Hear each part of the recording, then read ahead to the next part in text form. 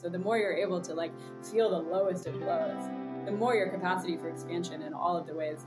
Instead of thinking about things as either negative or positive, just thinking about them as either expansive or contractive has been a super helpful reframe for me.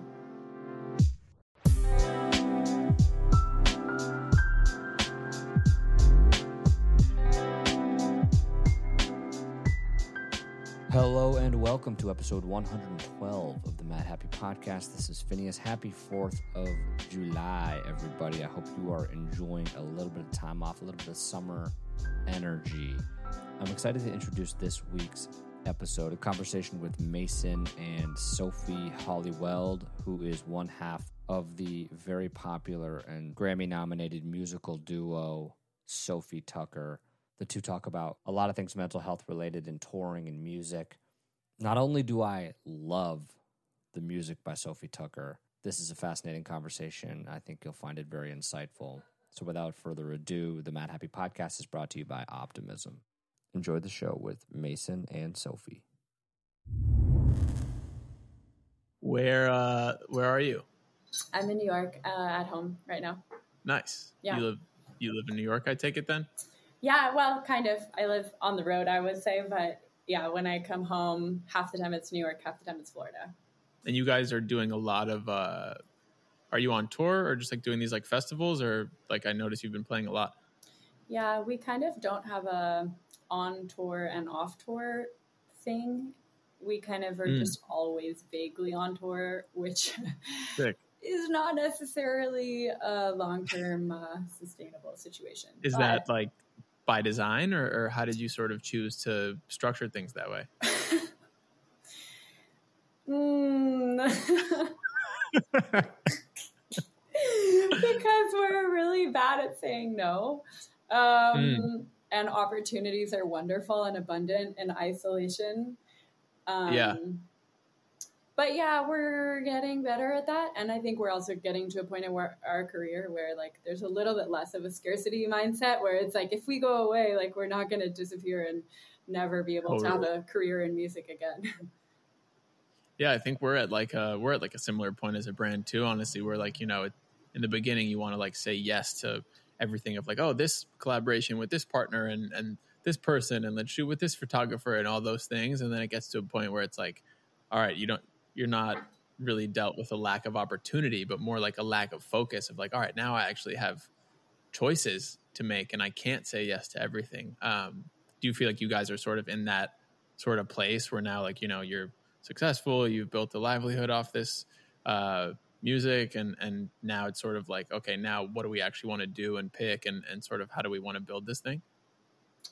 Yes and no. I mean, I think we're the type of people who are not ever going to be like, oh, we made it, you know, like here we are, pat ourselves on the back, sit down and not like hustle, because we love to see where our potential can take us and kind of keep pushing. But I think, you know, having pushed for almost 8 years now, we're also learning the value of resting.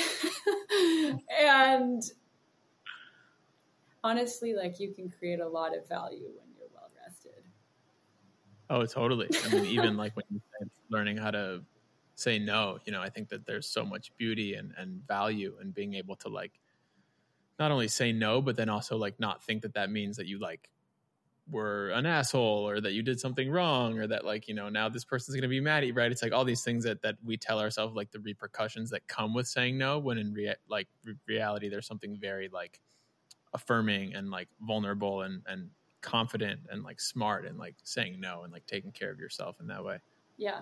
I've been self-labeled as very agreeable. Some people would call it people pleasing. And so my homework at the moment is to practice disagreeable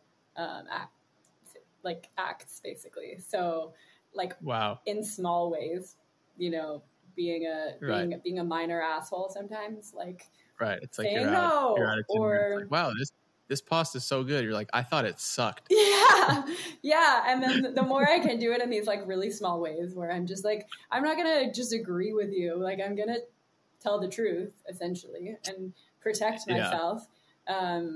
then the more I can do it in more major ways that will serve me. Who was your teacher or therapist, I imagine, who maybe prescribed you this homework assignment? Yeah, I have a coach who kind of like accidentally became my coach. He was like a personal trainer I was working with randomly in Vienna in Austria. And like slowly but surely our personal training sessions just became like 2-hour conversations.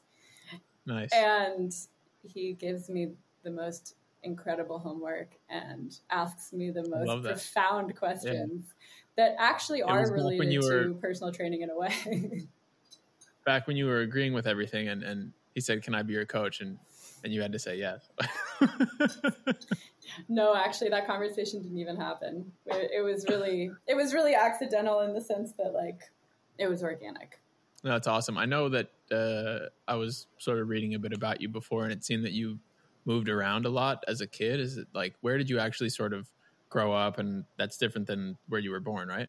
Yeah, I grew up in a lot of different places. I was born in Germany, and I moved to different international schools my whole life because my dad was a headmaster of international schools. So I would go essentially to the different schools with him. Yeah. Was that like instability sort of like hard for you to just sort of have consistency like socially and academically and all that, or how did you sort of take to that like upbringing? Yeah, it was really hard as a teenager. Being a new kid sucks because you don't know yet what the cool kids like.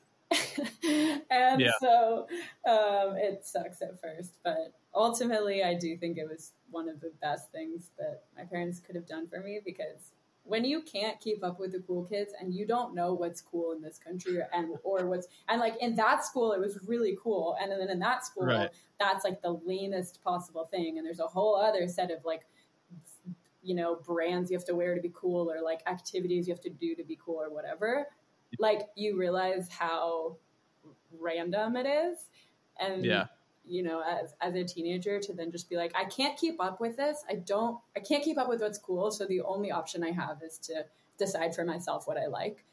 I think definitely has served me in just thinking for myself and giving less shits about trying to keep up with coolness, which is just who knows. You feel like you were able to sort of like sort of realize that at like a young age because you were moving around? You're like, all right, I can't be this like social chameleon in all these different places. I sort of just have to like look within myself and just like do what I want and like what I think is cool. Yeah, essentially. And it's also like I picked up along the way, like, okay, cool, well this thing in this country spoke to me, and this thing at this school spoke to me, and then this thing at this school spoke to me. So I'm going to put all those together into what I like. And I think that was a lot more freeing. Yeah, were some of the schools in the States, or how did you like learn English in that way? If you were born in Germany. Yeah, I went to school in Atlanta, Georgia for many years, and then I went to school in Victoria, British Columbia as well, and then went to high school in Italy. Wow, really all over the map. Yeah. When did music sort of become something that piqued your interest in that way? It was always something that I've used as like a therapeutic tool. Like the first time I did a major move when I was a teenager, I was very depressed, and I used music as a way to write about my feelings and sing them. And it was just like that thing that I did for myself. And all throughout college, I was still writing music. I ended up moving to Brazil. I'm really obsessed with bossa nova and Brazilian jazz. And sick. Then I basically was writing music in Portuguese to sort of deal with the fact that I was really missing Brazil. And all of this was just something that I did for myself. And I felt like I had such an amazing education that I also had an enormous responsibility to serve the world.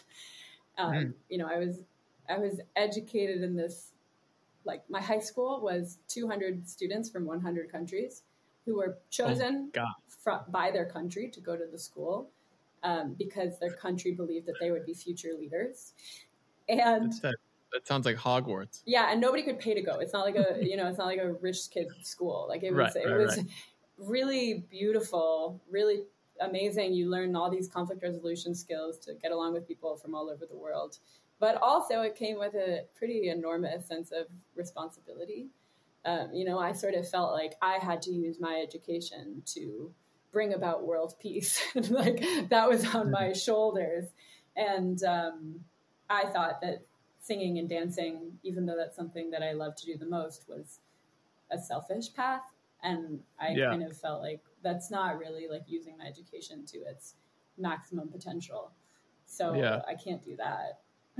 So did you sort of have these like two paths as a kid of like, all right, I'm on this like line of like, academic pursuit and sort of like political interest, maybe like world peace, like being this leader in that way. And then I have this like hobby on the side that I really like to do, but I don't think that's ever like going to be viable in that way. Yeah, exactly.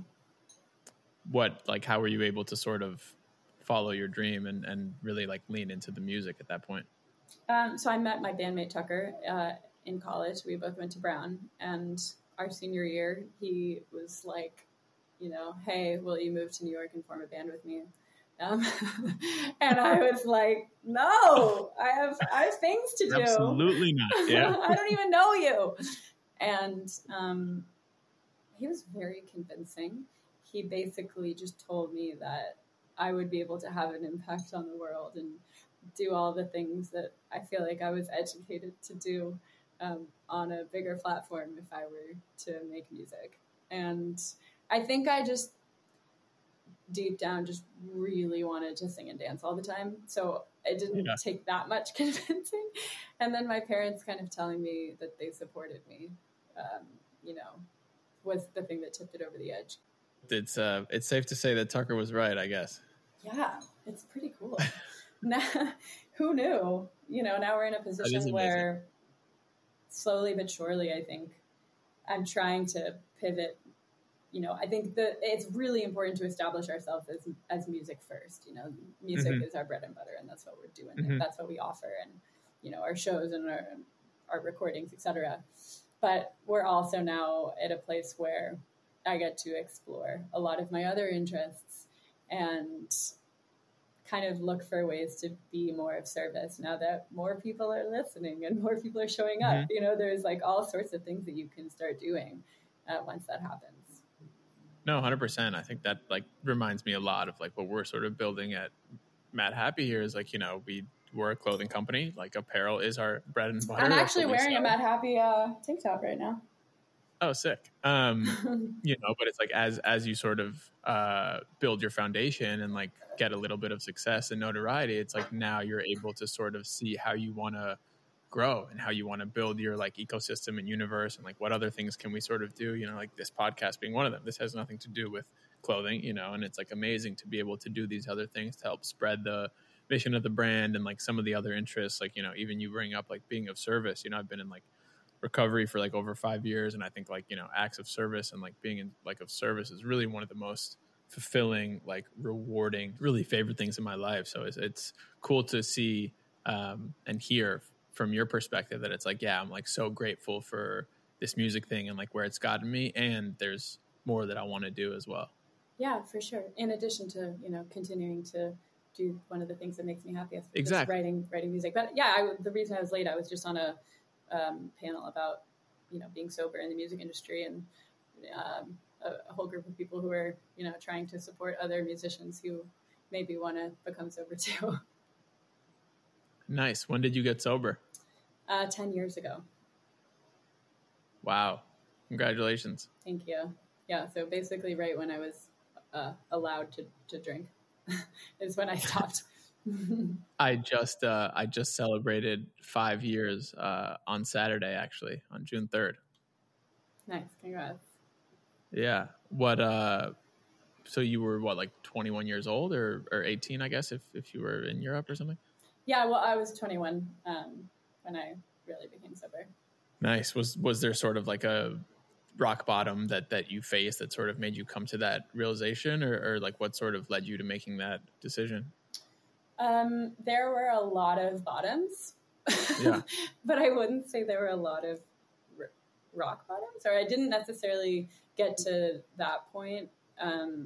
Ultimately, it was a very slow realization, over a couple of years. I started, first of all, like I had a bunch of shitty experiences when I was really drunk where like I put myself in danger and I did things I wish that I hadn't done. But really it was starting yoga teacher training. I became so into yoga. I became a yoga teacher in college. And like the whole point of our training was to learn how to become as present as we could, really be in touch with the subtle sensations of our bodies. And in the training, we were like, not supposed to eat meat and not supposed to drink alcohol. And then after the training, I had a little bit of alcohol and I was like practicing yoga and I was like, this is so much harder. Like all the things that I'm trying to do and I'm working so hard to become more present and notice the subtle sensations of my body. Like I can't do that when I'm drunk or when I'm hungover. So, interesting. And then slowly but surely it just became something that I realized was not additive to my life. And when I actually moved to New York and, formed a band with a guy who I didn't even know that well, in a community of people who I didn't really know that well, who were also, by the way, all dudes, at nightclubs until 5 a.m. every night in New York, I was like, I think it's a better idea if I just always say no than if I sometimes say yes, because I think this could get dark. Like I've seen enough music documentaries. I know how they all end. Like I'm going to just not. And, I wouldn't say that I was ever an addict. I've never been in a recovery program, but it's, definitely something I'm so grateful that I did. And to this day, I've stayed sober. That's amazing. It's, I was kind of a similar story of like, I wasn't, like waking up and like hitting the bottle sort of like first thing, like that sort of alcoholic, but it really was like, all right, I had some really low moments, like bottoms, like you said. And it's like, all right, let's sort of look at these like bottoms and depressive moments. It's like, what are sort of the common things that are going on here, right? Like drugs, weed, alcohol, right? It's like you can start to sort of like see a pattern. And then it was really like, I'm already someone who struggled with like depression, anxiety a lot in my life. And it was like, all right, clearly these things aren't really like helping me get to where I want to go. If anything, they're like pulling me back or just keeping me in place. Like, so it's like, all right, how can I sort of just like build my life to, set me up for the best chance of happiness and fulfillment and joy and like all these things. And I feel like that's really sort of how I've built it. And I think, it's so cool that like there's no right or wrong way to sort of do it. I think it's all sort of like an individualistic approach and like whatever sort of works for you, like work that. But yeah, I can relate to you. It's on there. Something that I was super interested to talk to you about was being in a band with just one other person. Like, I have two other partners here and I know that's like, we were friends before. And it's, brought its whole sort of trials and tribulations and you got to sacrifice this to work on this and creativity and collaboration and all of that. And I would just love to hear sort of like how your experience in that has been, sort of like how it started. Obviously it seems like you guys met and then had the idea to sort of form the band like shortly after, like you weren't super close friends or anything. But how has that sort of experience been? I imagine it's like changed and shifted a ton. But yeah, would love to hear about it. Yeah. Ultimately it's just been amazing. It's one of the most amazing things that happened in my life was meeting Tucker. And I was thinking about it this morning because, I forget what podcast I was listening to, but you know how people say like you end up, becoming attracted to the things that are familiar to you, not necessarily the things that are good for you. And I very much resisted working with Tucker because it was very unfamiliar to me. Just like everything about him, it was unfamiliar to me. We literally come from different planets. And so I didn't necessarily recognize when it came into my life that it was going to be so wonderful. And it took us like a year and a half to 2 years to actually like become friends. We were just making music together. And over time, are you working during this time, or like you just dedicating yourself to music full time, or like paint the picture for me a little bit? Yeah. So basically, like we met in college. We started making music while we were in college, and we didn't like hang out socially. Like we would just meet up and make music, and then he would go like and do his jock thing, and I would go do my nerd thing, you know. And then we moved to New York. Again, still, like, I was, like, I just didn't, we were on different planets in so many ways. And then, long story short, I broke my toes, and I had to move home, which at the time was the Netherlands. I lived in a wheelchair for 4 months. And while I was in a wheelchair, Tucker and I spoke on Skype. Skype was the thing at the time. Wow. Every single day. And he had gone through an experience in his basketball career. He was a basketball player. Then he got mono. Okay. He was in bed for 8 months and taught himself how to make music. And anyway, so while I was in bed and in a wheelchair for 4 months, we talked every day, and he really supported me and helped me, you know, with my own stuff that was coming up. You know, I was really scared that my feet would never recover. It wasn't like a definite thing. There was a lot of anxiety, I think, from both of us around whether or not we'd make it as musicians. You know, a lot of like enoughness worries. And so we talked every day and became extremely vulnerable, got to know each other really, really well. And during that period of time when we were just on Skype every day is when I was like, oh, wow, like this is a really good guy. He and I have a lot to offer each other from very different perspectives. And, you know, over the course of the last 7-8 years, now we live together. We're best friends. Like even when we're not touring, we still live together, which is psychotic. Wow. But what ended up being so unfamiliar to me was so good for me because he comes from such a different world, is able to challenge me in ways that I never would have challenged myself, and vice versa. And all of, I will say that all of my conflict resolution education has very much come in handy in a duo. Totally. I think like the most beautiful part of that whole story to me is like, you know, through a tragedy, you know, through like a moment of like suffering and struggling was like born this beautiful thing, you know. And I think that's really what like Mad Happy is entirely about. And like even when I thought of the name, I was in like a super serious bout of depression, and it's like in those moments when we're willing to like let the fears and judgments and insecurities in and like sit with them and learn from them and talk about them and all these things, it's like that's where the beautiful shit like gets born out of. Like the sunshine after a storm like that is like amazing. And I feel like so many people, you know, that when they're in some of those moments, it's like you choose to ignore them or just, you know, go out to party and distract yourself or don't talk about them. And it's like, that's really, to me, those are like the most important times of life, you know? Yeah. Like I think about feeling as, this might sound kind of obtuse, but like as a circle instead of like as a line. So like instead of being like, okay, this is the middle, and then there's like positive above here and the negative below here. It's like actually like the more this grows in the negative space, you're actually just expanding your circle and your capacity for feeling. So also your capacity for joy is expanding at the exact same time. So the more you're able to like feel the lowest of lows, the more your capacity for expansion in all of the ways. This comes from a friend of mine wrote a book called Bending Reality, and she talks all about expansion and contraction as like the two kind of forces of the universe. And instead of thinking about things as either negative or positive, just thinking about them as either expansive or contractive has been a super helpful reframe for me. I love that. What was the book called again? It's called Bending Reality.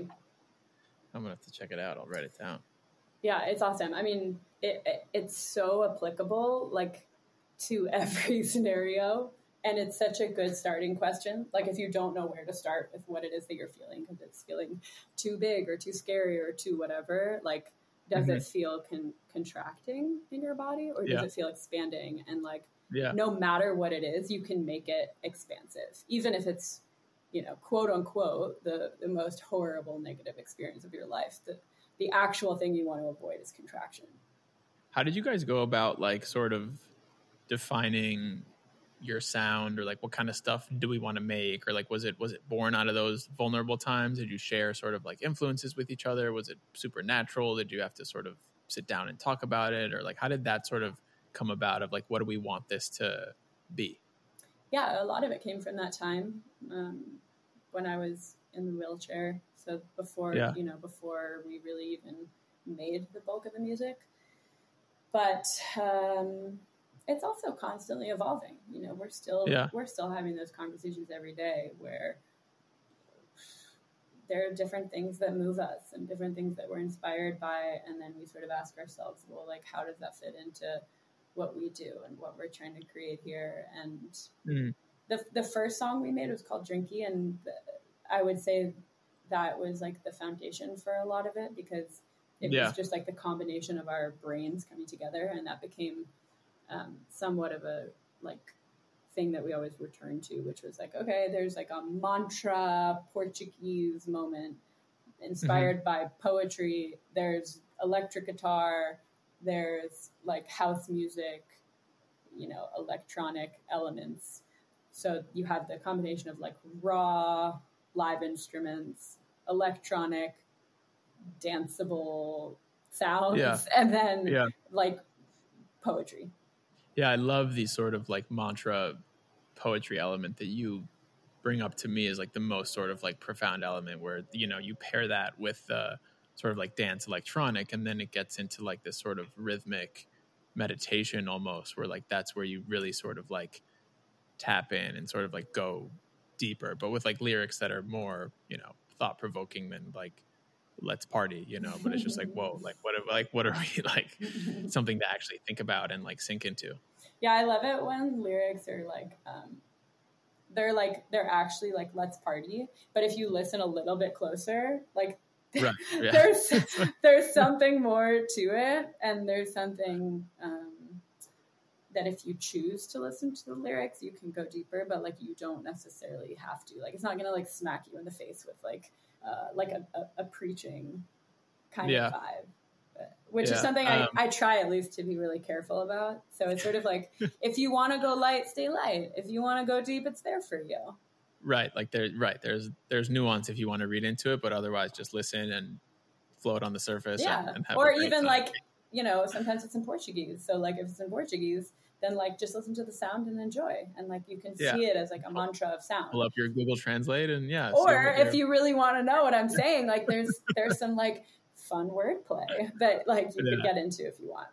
Do you feel sort of like pressure in any way to like, I know you said like we like to keep ourselves still like undefined, you know, what we want to sound like, what we want to look like. Is there any pressure now, like having success, to like we've established ourselves like in this box, we sort of must like, you know, fulfill our fans or this lane that we've like put ourselves in to like stay on? Or like how do you think about that, and like, you know, being a business at the same time of like being an artist and creating art? I still feel a lot of freedom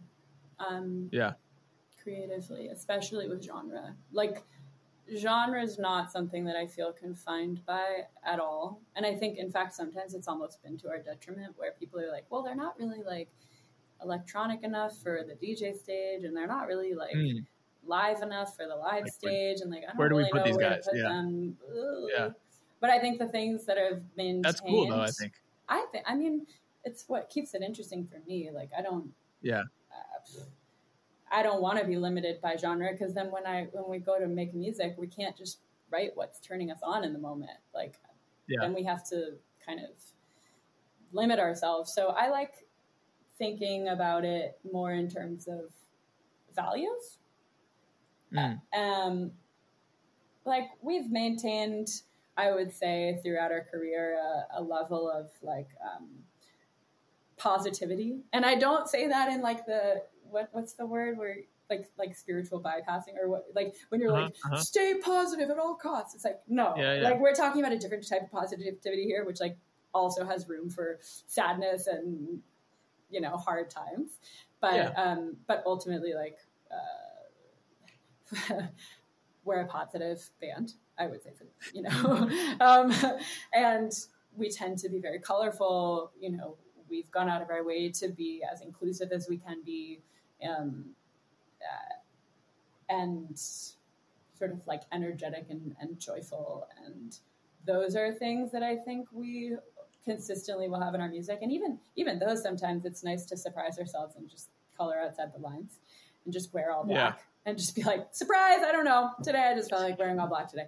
There's gotta be room for, you know, being a human and not just like a brand.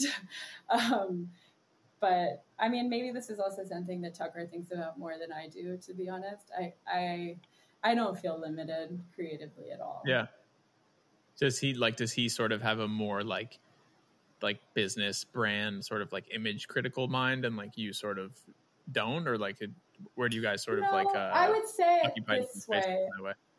Like, I'm the type of person who like in the middle of the airport will like take off my shoes and stretch on the floor. And I'm the type of person who also in the middle of the airport will like bawl my eyes out like uninhibitedly, or like I just don't have that strong sense of what is socially acceptable. And I'm kind of in my own world a lot of the time, which isn't to say I can't notice what's happening around me, but sometimes it's a little hard for me to notice what's happening around me. Whereas Tucker is an excellent DJ. He's really good at reading a room, really good at understanding what people want, what kind of vibe they need next in the set. And so I think like, because of like, as I was saying, we're such opposite human beings. And so I think I operate a little bit more in the like, it's like ethereal, like in my own little world of like what I, you know, and I think he operates a little bit more on this planet. And I mean, probably, I think it makes sense. I feel like you grew up around a dozen different like cultures, like you know, who's to say what's like acceptable and what's not when you're a kid, like soaking up all this different like things, like socially, politically, like just everything. It's like you're a nice collage of the world, I guess.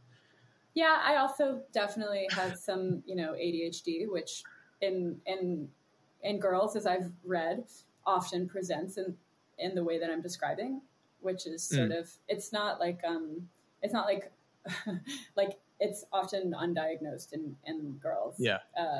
Because it doesn't look like what you typically see ADHD as. Like the hyper. Yeah, it's not like, imagine instead of like as like hyper and frenetic, imagine that, but like kind of in the brain. So I was reading this book about ADHD, and they're describing like the girl who's like looking out the window in class and like just like kind of looking at the leaves and how they're falling.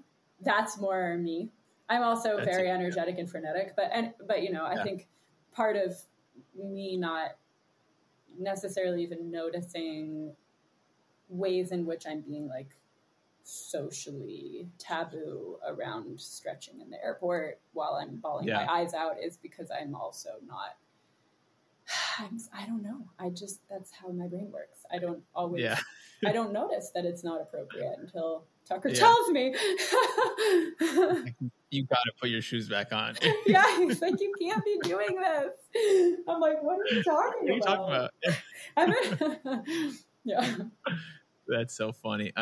Was there like a singular moment, like a we made it moment for you guys, like a holy shit, I can't believe this is happening, or like when you sort of like, you know, decided, all right, this is what I'm going to pursue now full time, and maybe I'll be like a world diplomat like in my next life or something? There have been a couple moments, but I don't feel like I've ever I don't think we've quote unquote made it like that. I don't know. That's not really the type of mentality that I have or we have. I would say we are constantly interested in evolution. And will always be. And that said, like, there is definitely moments where, you know, last week we were writing with some of the most talented musicians in the world. And I just, you know, I would leave the studio and just like in awe, just absolutely like pinch me. I can't believe that these people are taking me seriously as a songwriter. You know, I'm like, wow, this is so cool. And you know, I had that moment for sure at Coachella this year. We've had that moment. Was that your guys' first time there? It was actually our third time, but you know, every time we've done it, it's gotten bigger and you know, it's more expansive. Yeah, it's pretty epic every time. I would say we have sort of pinch me moments all the time, which is really awesome. Yeah. Was it just like the scale this year? Or like what was it about this year that was sort of like, whoa? Yeah, I would say the scale is one of the biggest things. And we created a brand new live show, which took years to create. So seeing it come to life was just so cool. I mean, you know, they're the type of thing where like 5 years ago we brought it up. We were like, can we please, you know, to our tour managers, can we please have a monkey bar on stage and like a trampoline? And they're like, no, like that costs so much money. There's so much like insurance that we'd have to figure out. Like your stage isn't big enough for that, you know, all that kind of stuff. And then this year I'm like jumping on the trampoline and I'm climbing on the monkey bars and I'm like, wow, like this is so cool to have this dream 5 years ago. And suddenly I'm doing it in front of all these people. And I still have all sorts of goals where like, hopefully in 5 years, I'll finally be able to do it and realize it. Yeah. That's sick. It's you guys are playing a lot of the big festivals this year, right? I think I saw you on like, was it Lala or Outside Lands or like a few of those? Yeah, we're doing Govball this weekend. We've got Govball, right? Bonnaroo, Osheaga, Lollapalooza Stockholm. European festivals all over.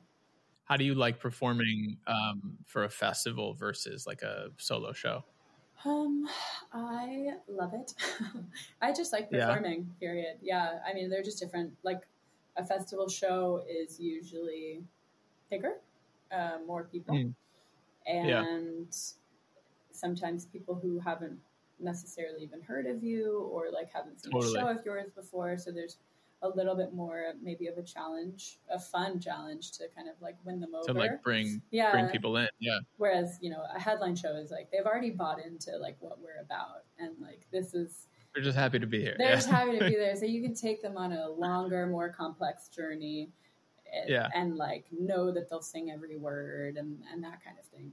Nice.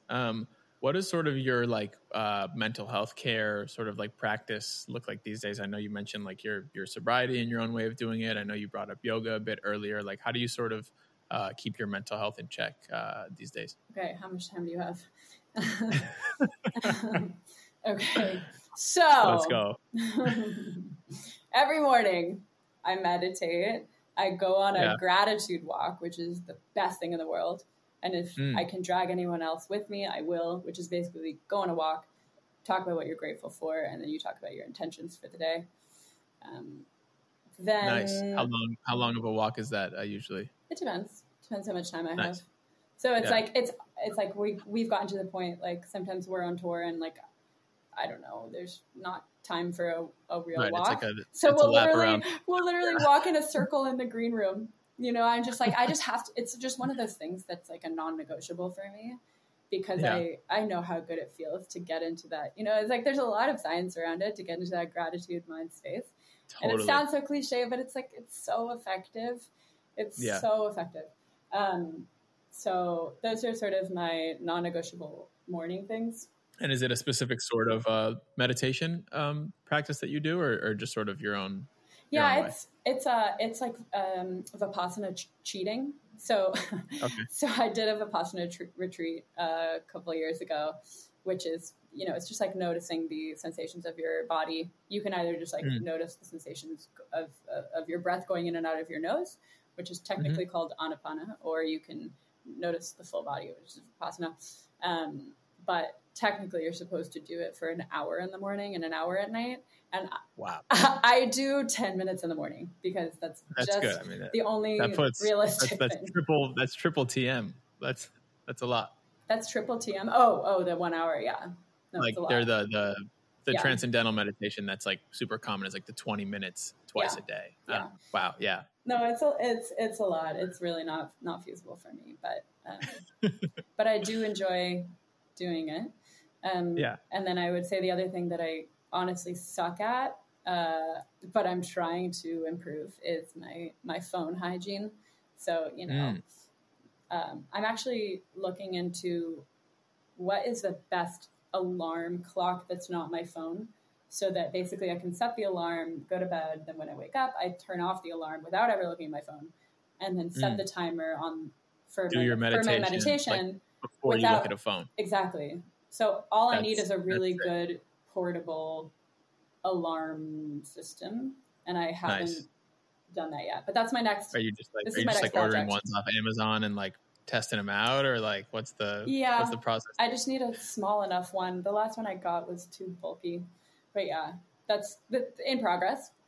I really try and try to really not look at my phone even until I get to the office every morning. Obviously I do use it for the alarm to wake up, but I try and not just like check texts or emails. And I have like a 35-40 minute commute, so I kind of let that be like my sort of like meditation sort of like moment, and then it's like, all right, like now I'm here. But like I find to just sort of like flood my brain with that much stimulation and like alerts and like notifications first thing when you wake up, it's just like that's not how I want to start the day. No, totally. Yeah, people talk about it like being sort of like reactive rather than active, like responding rather than coming from yourself outward. Something I'm really working on. This is not something I'm good at right now. So what's after the walk? Okay, so after the walk, I start my day. So throughout the day, I would say the other sort of mental health things are just really keeping in close contact with a select number of friends who are my rocks, who will remind me who I am and who make me laugh a lot. And then at night, and same with my family. And then at night, I journal every night. It's just like it's almost a compulsion at this point. I just can't not journal before I go to bed. But it's sort of like a brain dump kind of journaling, or like this is the story I'm telling myself right now, and this is the story that I would prefer to tell myself right now. Let me see if I can shift it. And then will that sort of make its way into the music at all, or are you conscious about sort of like setting boundaries, or like where do you draw the line there when it comes to like writing and journaling and whatnot? I mean, it'll make its way into the music, just in the sense that the music is about whatever it is that I'm thinking about right now. And same with the journaling. But the journaling is not like, it's not like beautiful. It's not poetry. I'm not trying to. No one is reading this. Yeah, it's a mess. It's a stream of consciousness. Yeah. So I think for sure, I bet it helps my creativity, and it helps me think about things. But yeah, I don't know, I guess. Sometimes I will write something and then I'll grab it from I'll like open up the journal and just be like, what have I been thinking about? Oh, interesting. Oh, let me just use this in a lyric. I also have like a thing on my phone that's just like lyrics that I hear in life that I'm constantly adding to like my word bank or phrase bank to pull from. Nice. Yeah. What would you sort of say to someone who like is looking to start to take their mental health more seriously, or is like, interested in like making a change? It seems like you've got such a great routine for yourself. And I'm just curious sort of like how you were able to start and sort of like piece it all together in terms of what works for you. What would I say? I think it depends on who I'm talking to. Yeah. Because there are some people who I know would respond really well to a certain book or a certain podcast. There are some people who I know would be really close to that, and who I would probably talk to in a little bit of a different way. I think it depends on like their current level of mind health. I like the shift from mental health to mind health, because mental health has a stigma. Mind health feels more like exercising your mind, or like keeping your mind in good shape, which I prefer as a language shift.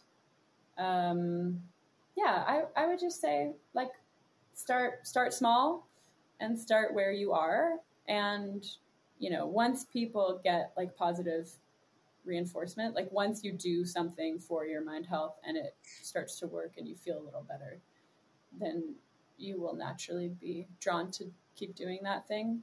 And then you can kind of uncover all sorts of other, I mean, there's an endless, pool of possible tools to choose from. Yeah, I think that makes sense. I feel like one of the sort of like, blessings and curses with like mind health in that way is that it's like not one size fits all. Like it really is like you have to sort of like throw a bunch of shit at the wall and like see what works for you. Like you might hate journaling or you might love it, or like meditation, you can't do it for 1 second or it could change your whole life, and I feel like the baby steps thing that you bring up is really sort of like the approach that I know has worked best for me. Is to just like, all right, just what's something new that I can just try today, and then really see, okay, did that sort of make me feel like I'm moving in this direction or I'm moving in that direction, and then just sort of like take it from there in a way. Yeah, I continue using this idea of just doing the things that turn you on.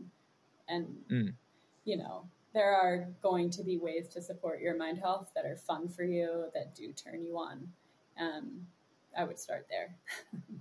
Yeah, love that. Well, I have 2 more questions for you that we end every episode with that I will ask you. The first is, if you could nominate anyone to come on the show, whether you know them or not, someone who's been a huge inspiration for you, your mind health journey, your musical career, anyone in that regard, who would it be? Are you actually going to invite them on? Is this like a realistic thing? Yeah, absolutely. Is that the idea, or is it more of like a call out who you're inspired by kind of thing?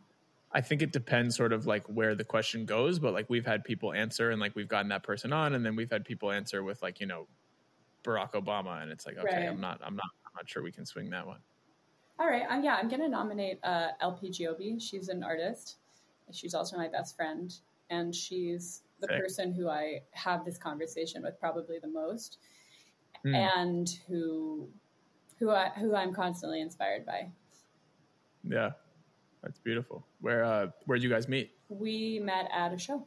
Yeah, she was opening for us, and we ended up taking her on tour, and lived in a minivan for many months together.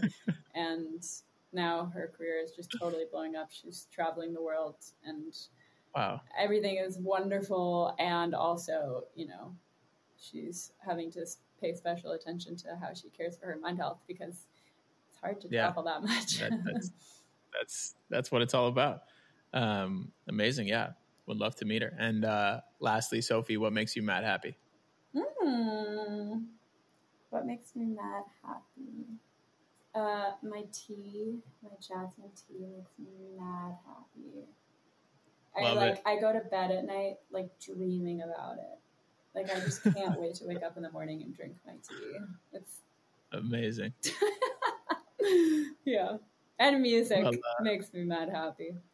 I love music. that was the obvious one. But it's like it's obvious, but it's also like it's so real. I just love music. Yeah. Well, thank you so much for coming on the show. It was amazing to chat and learn more about you. And just really love what you guys are doing and for being just a mind health ally in all the ways that you are. And we can't wait to see what you guys do next. Thank you. Yeah, I hope this is useful to somebody. Absolutely. Thanks, Sophie. Bye.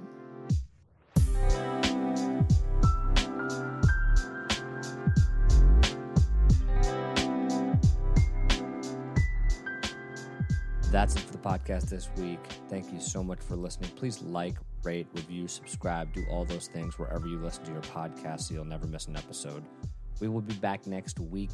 Thank you all for listening. Take care. The Mad Happy Podcast is brought to you by Optimism.